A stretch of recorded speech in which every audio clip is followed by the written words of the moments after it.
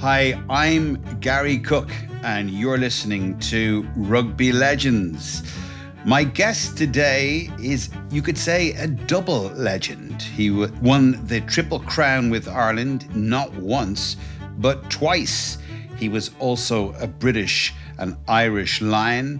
Since retiring from international rugby, he has done great charity work and is very much involved in social and political activism. He was once even referred to as having pre-Raphaelite good looks. It is a huge pleasure to welcome Hugo McNeill. Hi, Gary. Delighted to be with you, Gary. Hugo, I'd like to start by asking you about the present, really, about the rugby present, and a lot of talk of the recent Alliance selection to South Africa. What did you make of it? I think it's always very difficult to, pick a Lions team. I think it's particularly difficult at the moment. You're always going to have people disappointed. I think everyone, I was disappointed for some of our guys who've been, very good over the last few years. I think it's a huge call not to bring Johnny Sexton, because if you were actually designing a team to win a Test series in South Africa, you want somebody at number 10 who's going to guide you all around. It's a bit like a golfer who hits all the fairways and hits most of the greens in regulation, as opposed to some other guy who'll hit one shot 2 inches from the pin and put the next ball on the beach. And so I think they were just making a call that they weren't going to get Johnny at his best or close to his best. And he was very good for us against England, and I think that's disappointing. Obviously disappointing for some of the other players as well. But it's been a tough season, and it ended up quite tough for Leinster, and so probably some of the players who were from Leinster as well, who might have been otherwise expected to go, may have lost out as well. What can they expect in South Africa? Because there's a huge amount of talk about 125 kilogram players and all of this kind of the beast that they have. I mean, what do they have to do to beat that, do you think? Yeah, I think that you've got to match South Africa physically and then actually to play your own brand of rugby, which is, moving the ball wide and not being just sucked into a physical battle. South Africa are very strong after having won the World Cup. They haven't played very much rugby. So it's a little bit of a step onto the unknown in multiple dimensions, this tour, without being to see how many spectators. Obviously can't go from here. And it's going to be hard, and the team is going to be kind of very restricted as well in which what it can do. Part of a Lions tour was getting out and visiting the country, visiting schools.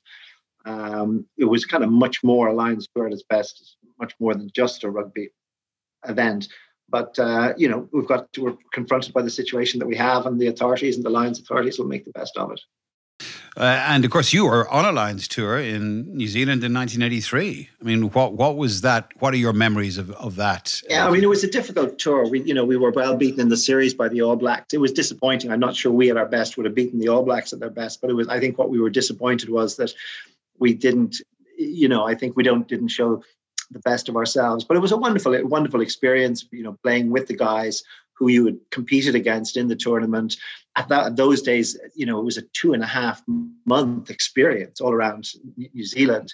I was a student at the time, so it was just fantastic for me. And it's a fantastic country. It's the most beautiful country I've ever visited. And, they just wanted to, and at that time, there was a big amount of like going to the schools and doing other things. And you had a real chance to enjoy New Zealand and actually really get to know some of your adversaries in the home nations tournament as well, and you get a great team spirit out of it. And I think sort of the interesting thing about the Lions, and people come forward and say some sometimes question it, and obviously it's very big, important commercially, but the players love it. And I think as long as that's the case, I think it's a very strong case in favor of it, and hopefully it'll go well, and hopefully it'll be a series that people will remember, even though it's kind of very difficult times.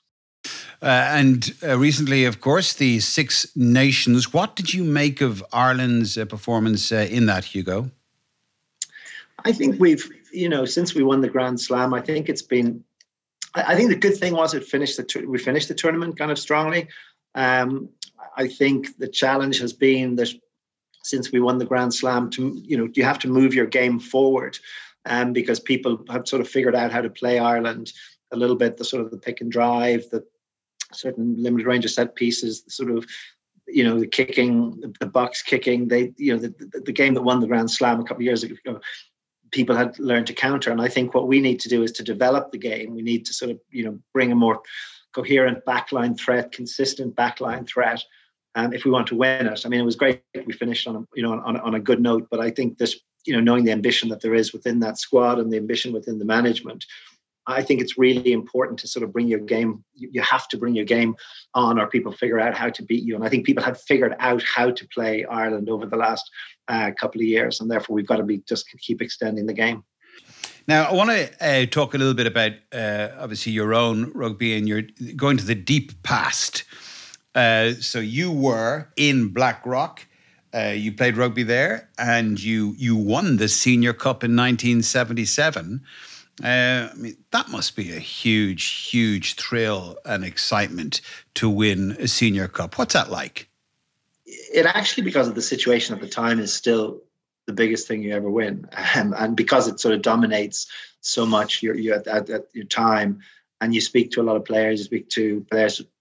It's still a huge thing, and it was a fantastic tournament, and it's competitive. And I've got to know Stuart Lancaster quite well, who's been a great coach, and he said he just can't get over the standard of Leinster schools rugby, and that's actually in modern day is enabling Leinster with far less resources than the English and the French teams have, because you have such a competitive system, is actually producing the players that other teams in France or England are going out and buying.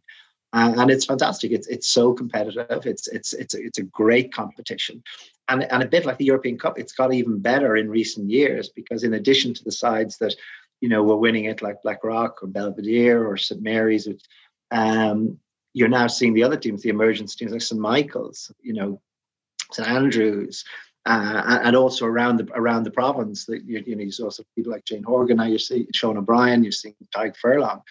And so it's a great competition. And when I played in England for a long time with Oxford and London Irish, a lot of my English friends didn't have the equivalent, and it really was it enabled, I think, us to compete above our size as a country. Having players who have come up through this and who are kind of hardened through this. And so it was a fantastic experience, for me playing, and it still will come out as, one of the greatest memories, which kind of seems to people will seem strange. It was only schools, but because of the time, because it's so all consuming, because it's your life, it's your friends of which that I still have today, or that I played with. It makes it a very special competition for everybody, and it was still probably the single, the biggest thrill. You ask Ollie Campbell, who the guy who the greatest player I've ever played with or against, who played for the Lions, played for Ireland multiple times. You ask, still the Schools Cup would be the biggest. I was out with him the other day, and the Schools Cup is still the biggest. So it's a wonderful tournament, Think you're not smart enough to own a smartphone? Well, think again and think Doro. Doro phones are designed specially with the older person in mind. They're easy to use with louder sound and larger text. Plus numerous state-of-the-art features that don't compromise on performance or quality.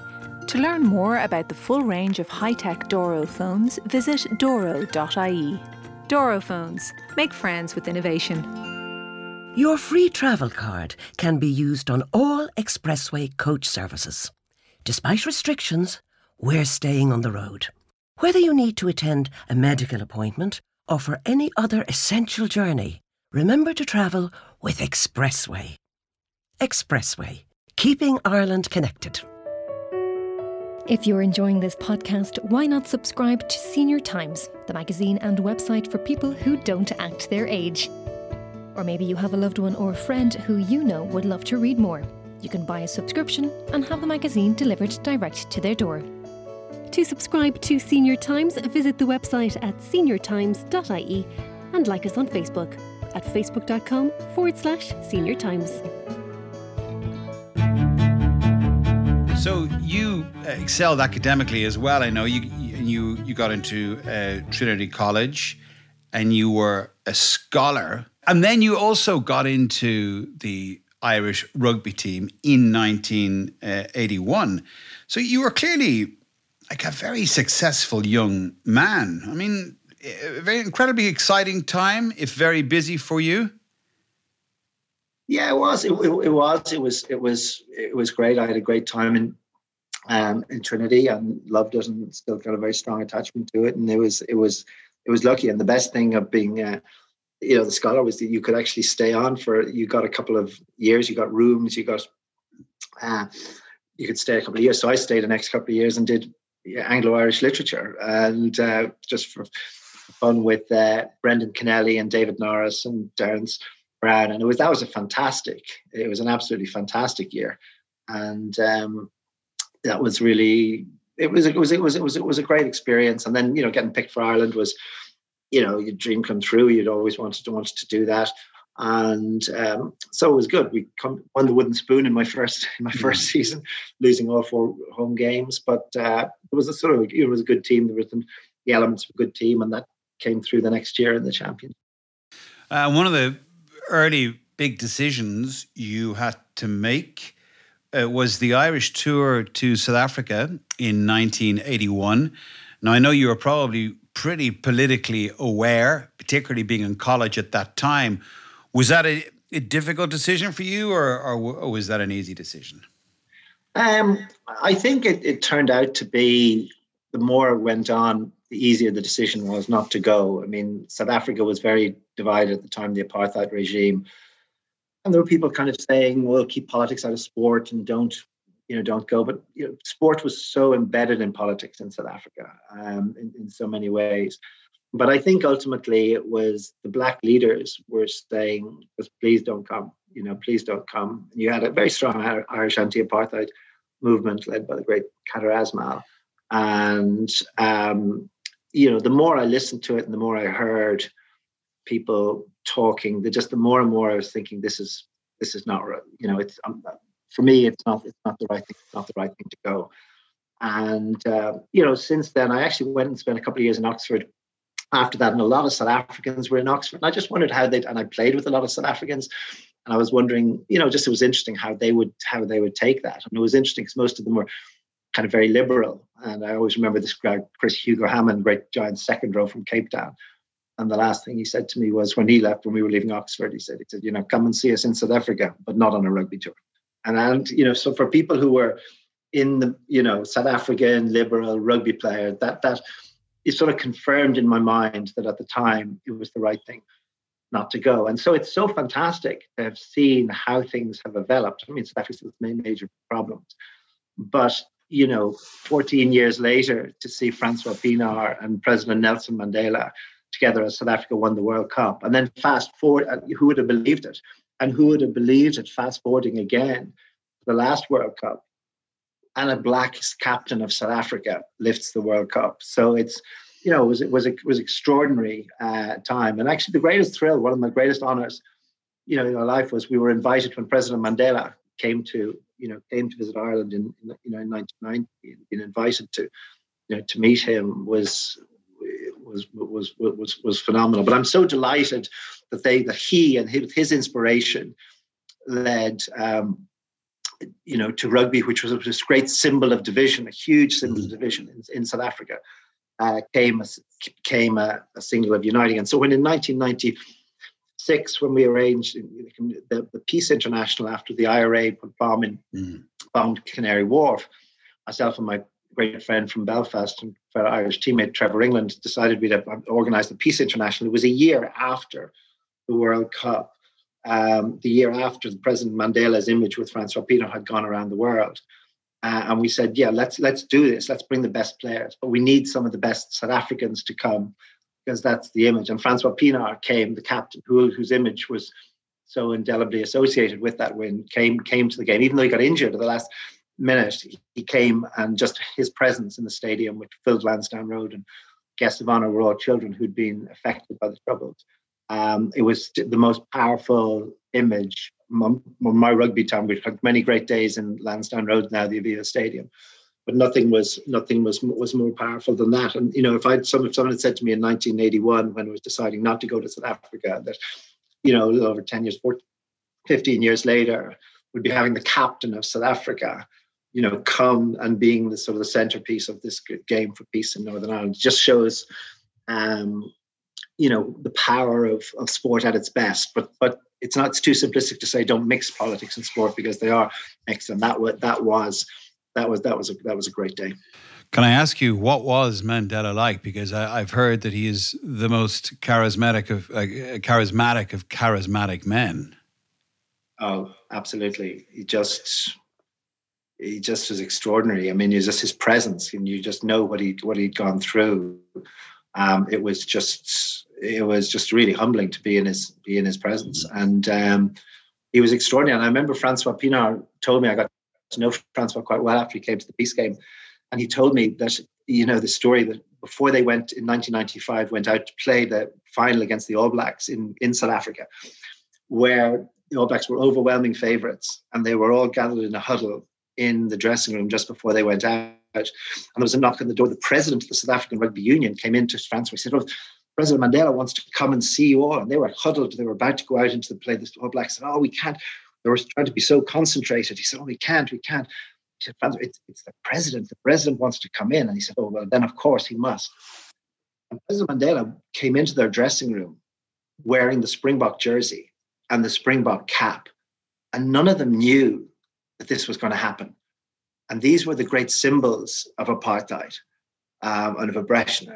And he said, we just stood and looked at him, this man, our president, wearing the colours. And he said, at that moment, we knew we were not going to lose that game. It was an extraordinary moment. Yeah. Can you just imagine Nelson Mandela? And it was a phenomenal privilege to meet him. It's an extraordinary story, that, Hugo, because given the history of it, and it was one of those moments, I suppose, when sport and politics did meet, and in a good way. We can get on to your Peace International a little bit later on, but we're still back in the 1980s. Think of grim Dublin in the 1980s. So you get into the Irish team, young man, 1981, whitewashed, I know.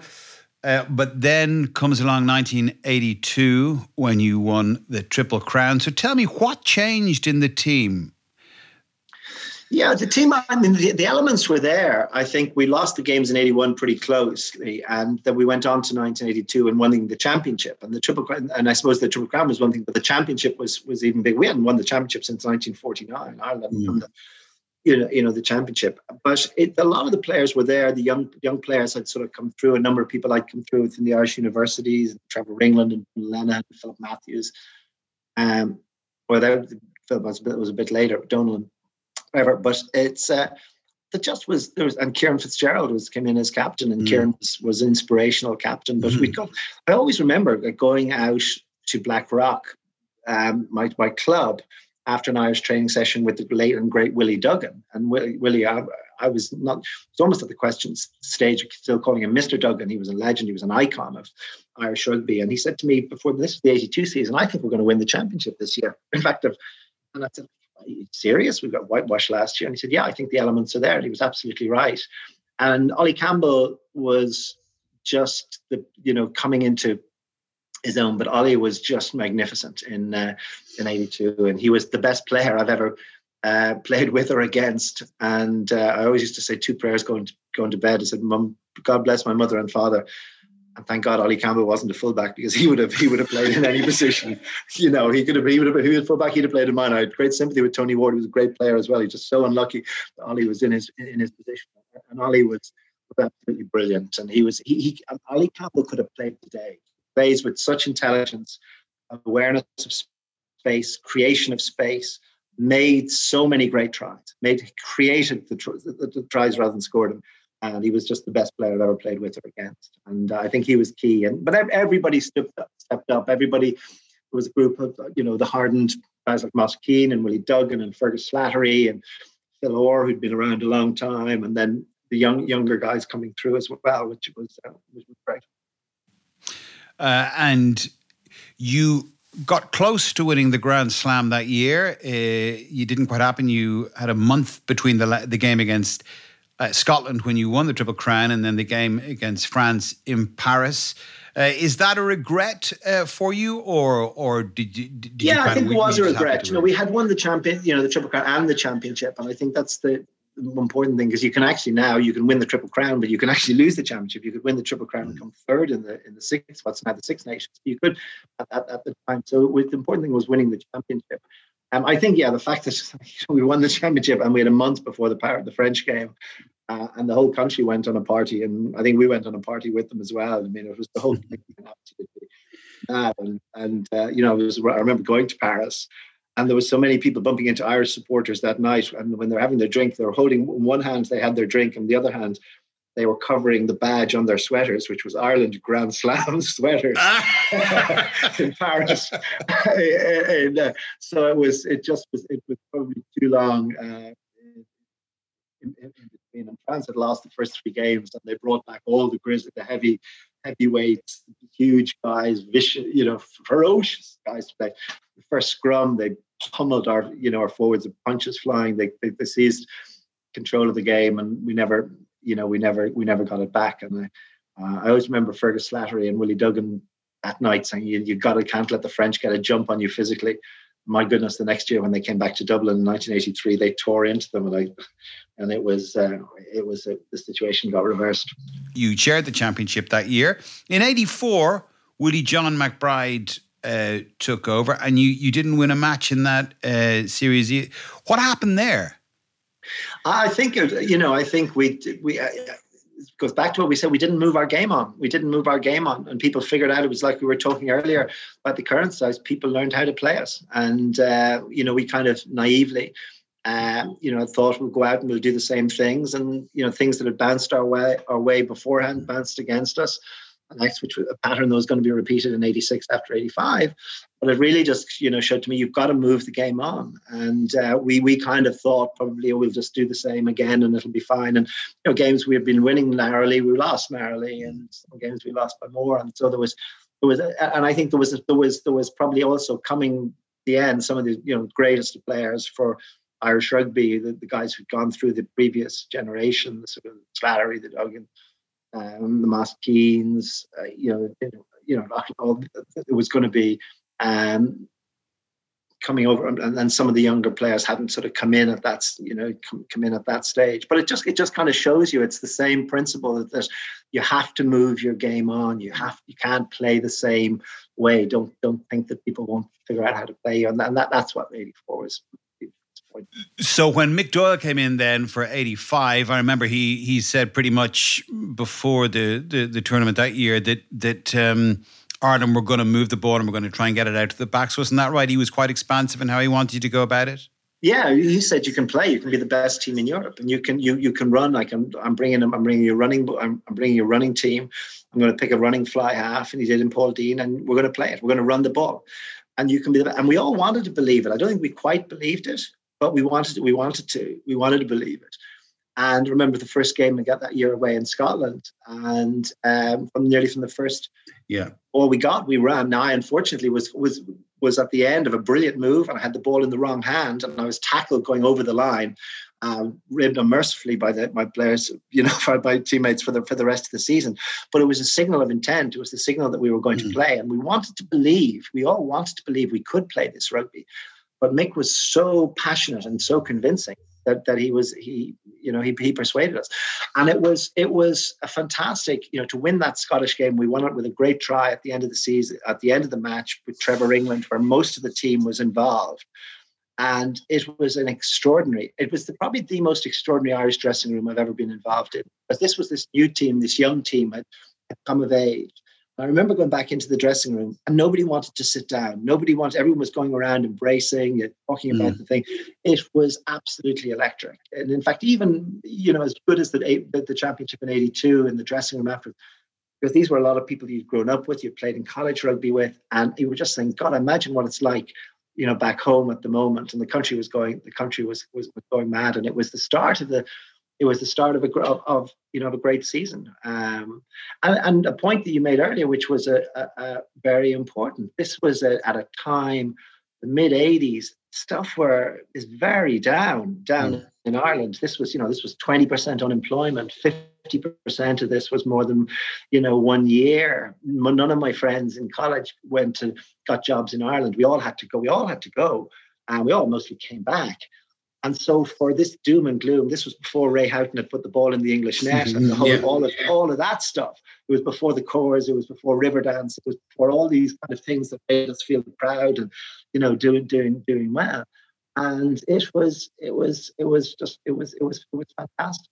And did you feel that kind of weight on your shoulders in any way, Hugo, that you were kind of doing it for the country? Did you have that sense, or did it just kind of? I think that we were aware of it, but if it wasn't a fellow responsibility, I think the bigger thing was we wanted to believe Mick Doyle's. Mick was so good at.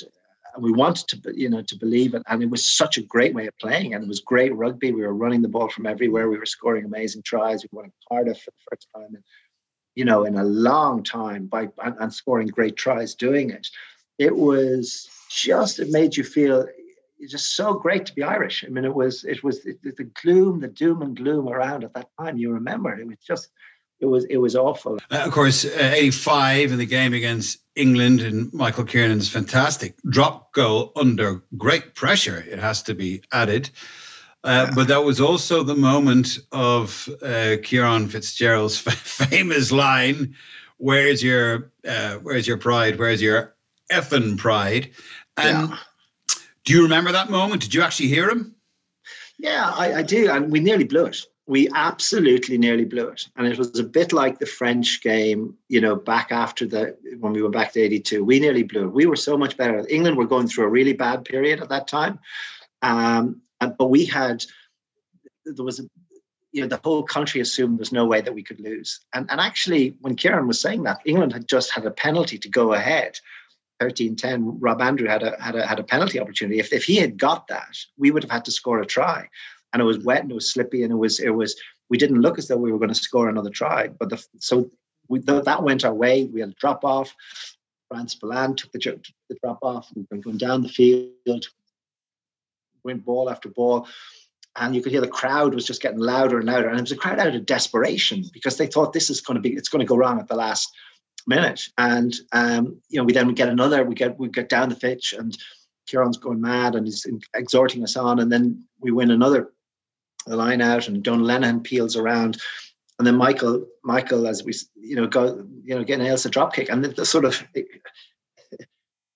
and you see the sort of people behind this. It's one of the great pieces of footage when the people behind on the terraces on the far end just going absolutely ballistic as the ball goes over. And what we got, it was amazing. It was amazing. And the final whistle was soon afterwards. It took us half an hour to get off the field. It was amazing.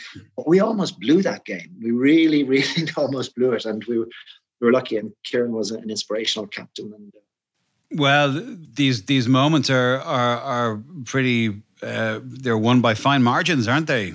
And that's the way it goes.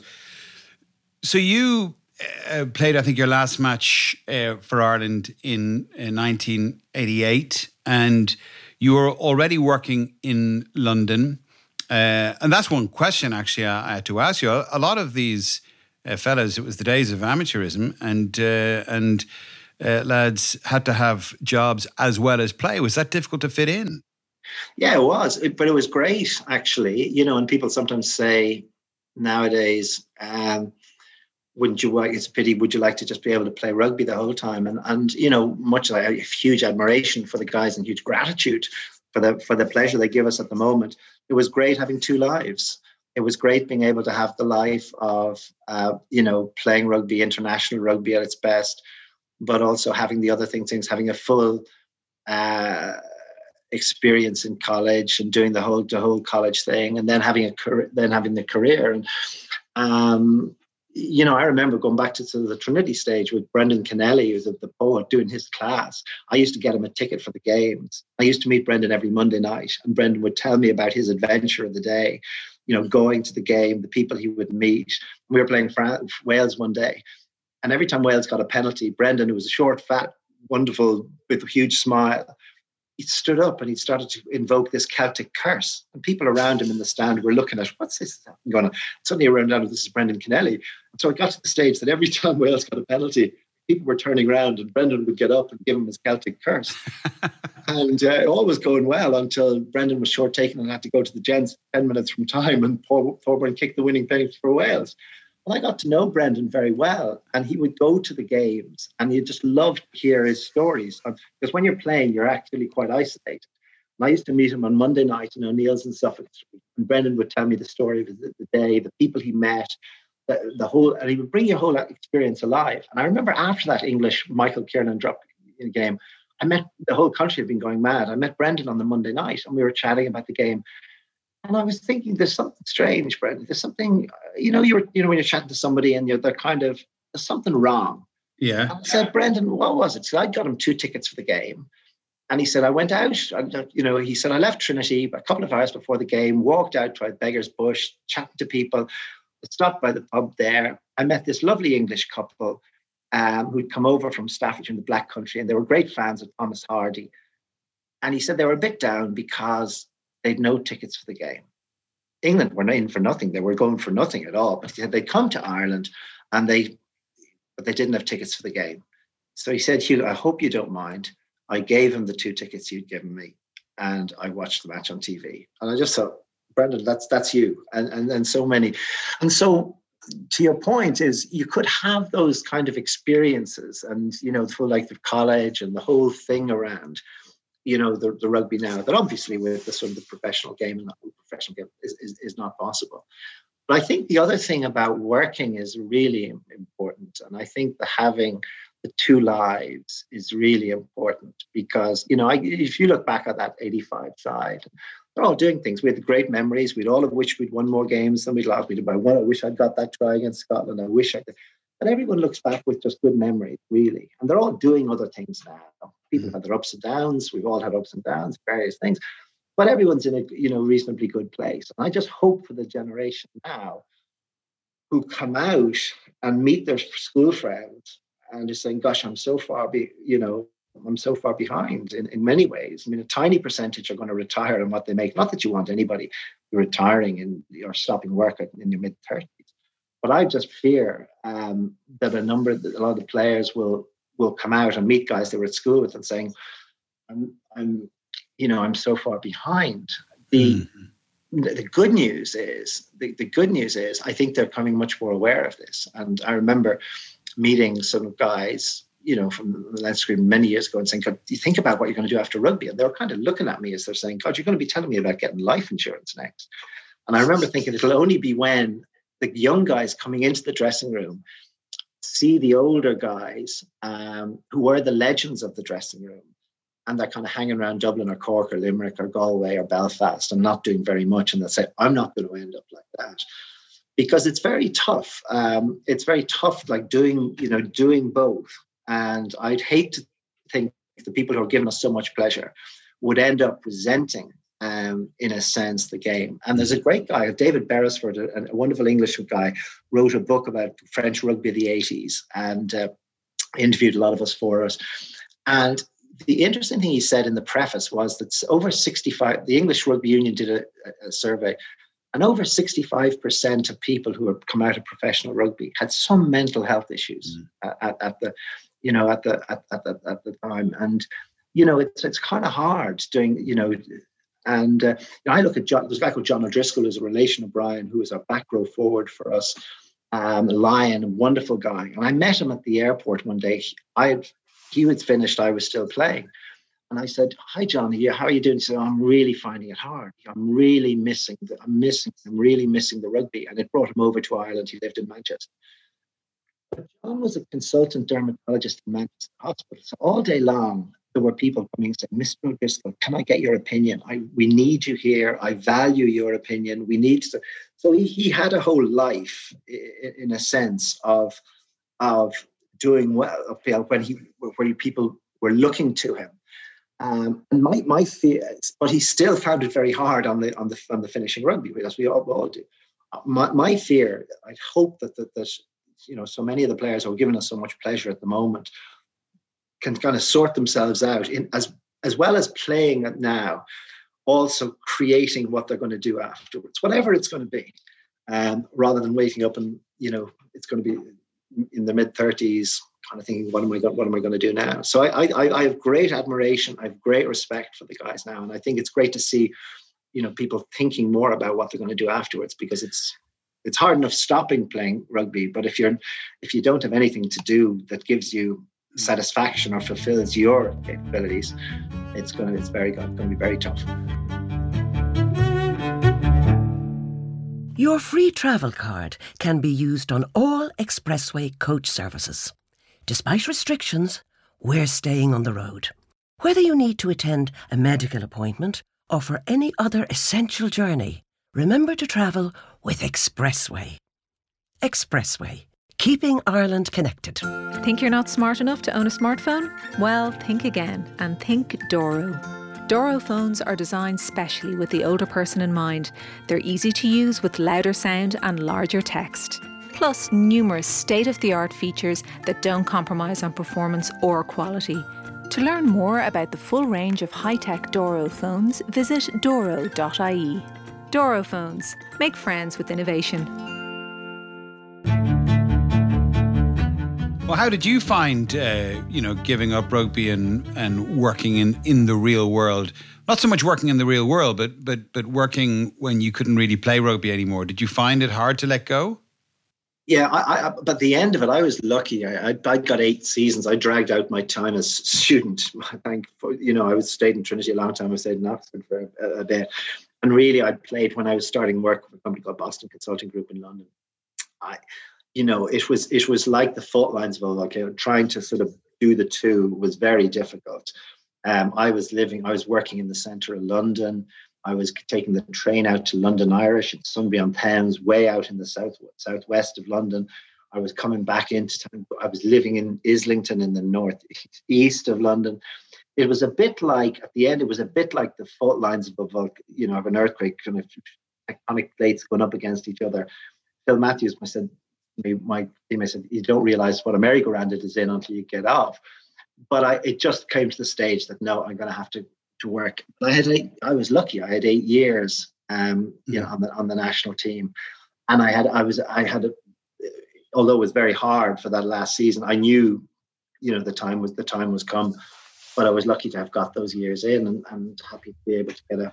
So psychologically, you were prepared for. I was, yeah, okay. and you could feel it. And I was, commuting back, and it was, trying to work, long weeks, and it was just getting to the stage of difficult. I played a little bit for Blackrock at the end, but it was, I was lucky that I was able to sort of to do the two, but when I was giving up, it was time to move on. Okay, so the Ireland rugby team obviously is an all-Ireland rugby team, as we know, and it takes in people from different traditions. And you played, obviously, at a time when tensions were very high, obviously, at the height of the troubles in Northern Ireland. Did that ever cast a shadow over any of it between the players, or the relationship between the players, or was that all left to one side? Yeah, no, it's a really good question. No, when I came into the Irish team at first, it was never really mentioned. It was never talked about. And it was kind of, people said it was great that you all played together, and the troubles aren't mentioned. And, back in the 80s, it was a pretty tough time. And it was a very tough time for our Northern teammates. And they didn't really talk about it. And I remember thinking, well, you all play together for Ireland, but you don't really talk about the situation. That's fine as far as it goes, but it doesn't go very far. I mean, if we can't talk, if you get to know somebody as a teammate, get to trust them in the extraordinary atmosphere of international rugby, and you can't sit down at the end and say, look, can I just understand your background? Most of the rugby players were from a unionist Protestant background. And so we did, particularly myself and Trevor England. We talked. Trevor and I were Irish universities. We were on the 82 side. And I went talked, and, I learned so much about it. And then you'd be asked to go up to Northern Ireland to speak at dinners or something. And so I got to the places like Ballymena and Bangor and Larne and Enniskillen Magherafelt. And I learned so much about it. And because I hadn't really been to the north, that much. As most people, as I've learned, since in the south, don't go to the north. And I learned so much. And there was so much going on at the time. I mean, we had a special branch sleeping on our floor in the Shelbourne Hotel, because we had one of our players, Jimmy McCoy, was in the RUC, what's now the PSNI. We had Brian McCall was in the British Army, and there were threats about it, and they were living a very tough situation at home as well. So Trevor and I talked, and I thought it was a privilege, because I got to know Northern Ireland, the North, and the places and its people and the history. And my great granduncle was Owen McNeil, who founded the Gaelic League and the Irish Volunteers. But it wasn't so much. It was even that was a part of it. But it really was much more speaking to the likes of Trevor and Nigel Carr and Davy Irwin and Willie Anderson and guys that were actually learnt a lot about it. And then I knew a lot of people from the nationalist side as well, and that inspired me to get a better understanding. And it's something that I loved, and it's a big part of my life, and it still always has been and always will be. Now, I know that or my understanding of it is, now correct me if I'm wrong, but my understanding of it is that you witnessed an incident involving the Irish forward Nigel Carr, who was injured in a bomb. Isn't that right? You were traveling in a car alongside his car. Is that true?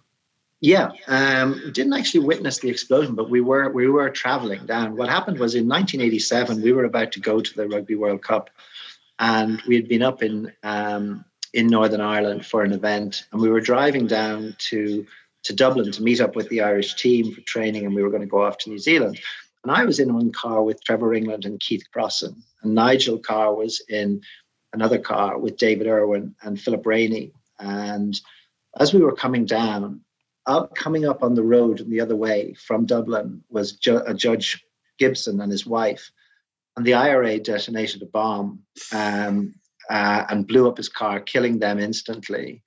And the car sped across the road and collided with the car that Nigel and David and Philip were in. Fortunately, we didn't know. We were a little bit ahead. We didn't know about that. We were just ahead of them.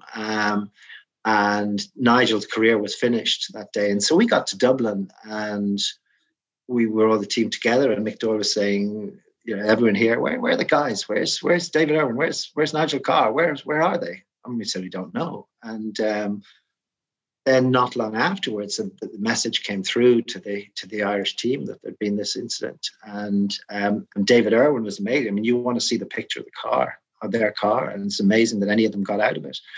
And that effectively ended Nigel's career. It could have ended his life. It could have ended for David and for Philip as well. But, the thing you also realized was this was something shocking. This was new. This was something that we'd never come across. But for our teammates in Northern Ireland, this was part of everyday life. Mm. But it really sort of came home to the, to everybody on that day. And then in 1996, after the IRA bomb in Canary Wharf, I think it was in London, you and Trevor Ringland established a Peace International in May of 1996. Tell us a little bit about that. Well, when the IRA blew up Canary Wharf, there was a lot of protest here. And there was a lot of people marching and going out and saying, this is not in our name. This is not in our name. And I thought that it was a year after South Africa had won the Rugby World Cup, and the images of President Mandela and Francois Pienaar had gone around the world. And so I called Trevor and said, why don't we organise a Peace International? Why don't we get the best players of the world to come to Dublin, and we'll fill Lansdowne Road and have a statement of anti-IRA and loyalist, violence. And so we went to the Barbarian, and actually the key guy, we had to get one of the big South Africans there. We weren't going to want to do this. The season was nearly over. We had to do it in 6 weeks. So we had to get one of the big South Africans there, ideally Francois Pienaar. And I called John Robbie, who was doing a radio show, and former Irish captain, former Leinster captain. And he contacted Francois Pienaar, and the word came back. Francois was in and he doesn't want a penny for it. And the whole thing took off from that. And some of the best players in the world, David Campisi, Philippe Sella, Dean Richards, Rory Underwood, they all came. And so they came and we filled Lansdowne Road. And the guests of honor were 4 children, all who had been touched by the Troubles. A little boy called Darren Baird, whose both his parents and his sister were killed in the Shankill Road bombing. And a little boy called Tommy Mullen, whose brother was killed in a reprisal attacking Grey Steel after that. And a little boy, Gareth Bolesworth, whose best friend was Tim Parry, who was killed in the bombing in Warrington. And there was a little girl who was in Cooperation Ireland in Dublin. And so they were the guests of honor. And there was a moment's silence before there was no flags, no anthems. And at the end of the match, the team, who had some of these world figures who had created some of the greatest images of rugby, and now they'd come to lend their voice for those working for peace in Ireland. They did a lap of honour of the ground, and the whole ground just stood up and applauded and thanked these figures for lending their names to those who are working for peace in Ireland. And I had been privileged from the schools, from Ireland, from Triple Crowns, from everything, to have had some amazing days in what was the old Lansdowne Road, now the Aviva Stadium. But nothing sort of came close to that day of just seeing the whole crowd rise and the team go round. And so it just showed, again, trying to bring out the sport. We were privileged to play in a sport that brought people together from all parts of this island, threatened nobody's identity or constitutional position, celebrated their richness, celebrated their diversity, celebrated all the special things that they brought. And that today was the thing. And I think it's still a great example of how sport can build relationships, build reconciliation, build friendships, and then have your constitutional discussions, whatever it would be, wherever we want to take, and respecting all and having mutual respect. But it was just fantastic to have that. And it's a great memory. And it's Northern Ireland is still a huge part of my life, now, and it's people, because I've seen its people at its best from all traditions, from all traditions. And I know you're heavily involved in the British and Irish Association, and I actually read an article, I think it was by you in the Irish Times, talking about the issue of a united Ireland and what that would mean, and the complexities of it, which you got brilliantly well. They certainly raised an awful lot of questions in my head that I hadn't even thought about. Yeah, I mean, look, people have talked about the Good Friday Agreement and the ability under which the Good Friday Agreement to call a border poll if it's a Secretary of State thinks it's a chance of passing. But the first opening lines of the Good Friday Agreement talk about the need for reconciliation, talk about the need for mutual respect, talk about the need for building relationships. And that's what our focus, should be. And it's not only a good thing in itself, it'll improve the lives for all the people in Northern Ireland. But if your long-term ambition is to unite Ireland, or your long-term ambition is a United Kingdom, or Northern Ireland within the United Kingdom, building those relationships are a precondition for whatever your long-term ambition is. And so what I would say is look, border, absolutely legitimate aim of people with the United Ireland as their aspiration, absolutely legitimate to remain part of the United Kingdom. But let's build relationships, let's build reconciliation, and then let's work out. But trying to sort of judge, a bit like trying to win the championship without doing the hard work. I've just got an aspiration to win it, but I'm not prepared to train. I don't want to go out and train on Monday evenings in the wet in December. And so that's really, I suppose, where I would come from, because I've seen the people of all the parts of this island at its best. But I also am very aware of the complexities and the divisions and the diversities and the hurt and the healing that needs to still happen. And there's a young generation coming up in Northern Ireland as well who don't want to be defined in this binary way, who want an open, equal society with rights for all. And there's a lot of great stuff happening in Northern Ireland at the moment. And I've been privileged, as I say, to see the people from all traditions at their very best. But that's why I care so much about the place. But it's also, I think, you have to build the relationships first. You seem to have a very strong kind of social conscience, Hugo.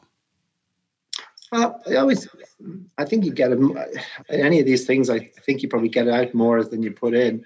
And talking about the North, you see how much fun and how much I have got from that. But I do think there's a very strong sort of obligation and responsibility. If we got a lot of opportunities. You started at the start of this.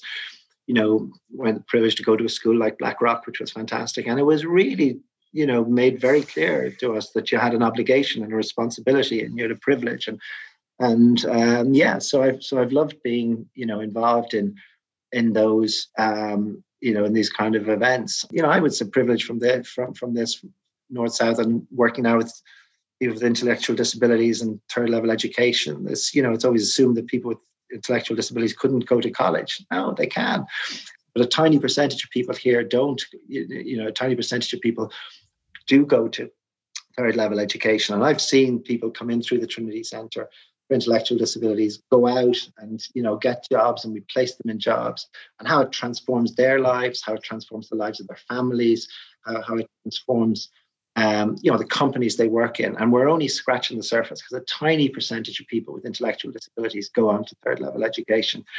But the model works, and you're going to hear much more about this, and it's brilliant. More and more companies are taking on people with disabilities. We are running out of time, unfortunately, Hugo. So I'd like to go back to the rugby and ask you a few final questions. You mentioned Ollie Campbell as being the greatest player you've played with or against. Is that your feeling, Steve? Okay. Who else were the great players, your heroes? Serge Blanco and Philippe Sella, who played for France. They were so difficult to play against. It was like the Parc des Princes, in the old Parc des Princes, and the band would start going and the music would come up. And then suddenly these players were so fast and so they'd come at you. It was like fighter jets. It was like they were running so straight and so fast you couldn't drift and couldn't tackle. They were some of the greatest players who played for. Jonathan Davies, playing for Wales, was also magnificent footballer, and just brilliant player. I think those were the best players I played against, and Ollie was the best player with or against. Yeah, I was going to ask you about the French experience of playing in Parc des Princes, because I remember you'd get up and be looking forward to the match. And then within a few minutes, the Irish team is getting dragged right and left. And I often wondered, what is that feeling like? Oh, it was rough. It was rough because the noise just builds up. And, if you let them play, and just going back to what we said at the start, determining the basis on which the game is played. The French want to play fast and very, very straight. But it was like the music, the drums would sort of start. And the first like Sella, Charvet, Blanco would be coming down to the drums would go up more, and then the noise with Menel, Cambarbero, and they just run so straight and so fast and so threatening. It was such great play. You almost enjoy it. It was in a bizarre way. You admired it so much. It was very hard to play against. Hugo, the one thing I'd like to touch on is that I know obviously you were a great rugby player with a great rugby tradition from a great rugby school, but you also played soccer, and at quite a high level too. Oh, I loved soccer. Yeah, I loved soccer. I played a lot of soccer in Blackrock when I could. I played for the team there. I went for UCD for a year before I went to Trinity, and played with the great Dr. Tony O'Neill. And we won a number of competitions. And I remember one day I used to score a lot of goals. And one day, actually, Johnny Giles and Eamon Dunphy were involved with Shamrock Rovers. They came down to see me play, and I don't think I played that really well that day. But at some stage the rugby was getting, when we went and toured the Far East. Tony O'Neill organised it. It was an amazing man in Irish soccer, and it was wonderful to play. And we would tour to the Far East, the Philippines, Taiwan, and it was great. But unfortunately, I had to make a choice and I played in Trinity. We won the Collingwood Cup when we were there. It was the first time for a long time, and I managed to get a few goals. And I love the soccer, and it was lovely seeing that tournament again last year. But the rugby, I just had to make a choice. The rugby was getting serious. And you were a striker. And what kind of a striker were you, Hugo? I was jammy. I was big and awkward. I had a good sense of position, and I used to score a lot of goals. I didn't have very many refined skills, and I look at some of the guys today. But it was great. It was great fun. I really loved the soccer as well. Well, Hugo, thank you very much. It's been fascinating talking to you and the very, very many aspects of your achievements. Dare I say it, a Renaissance man. Look, I really enjoyed chatting with you as well. Thanks.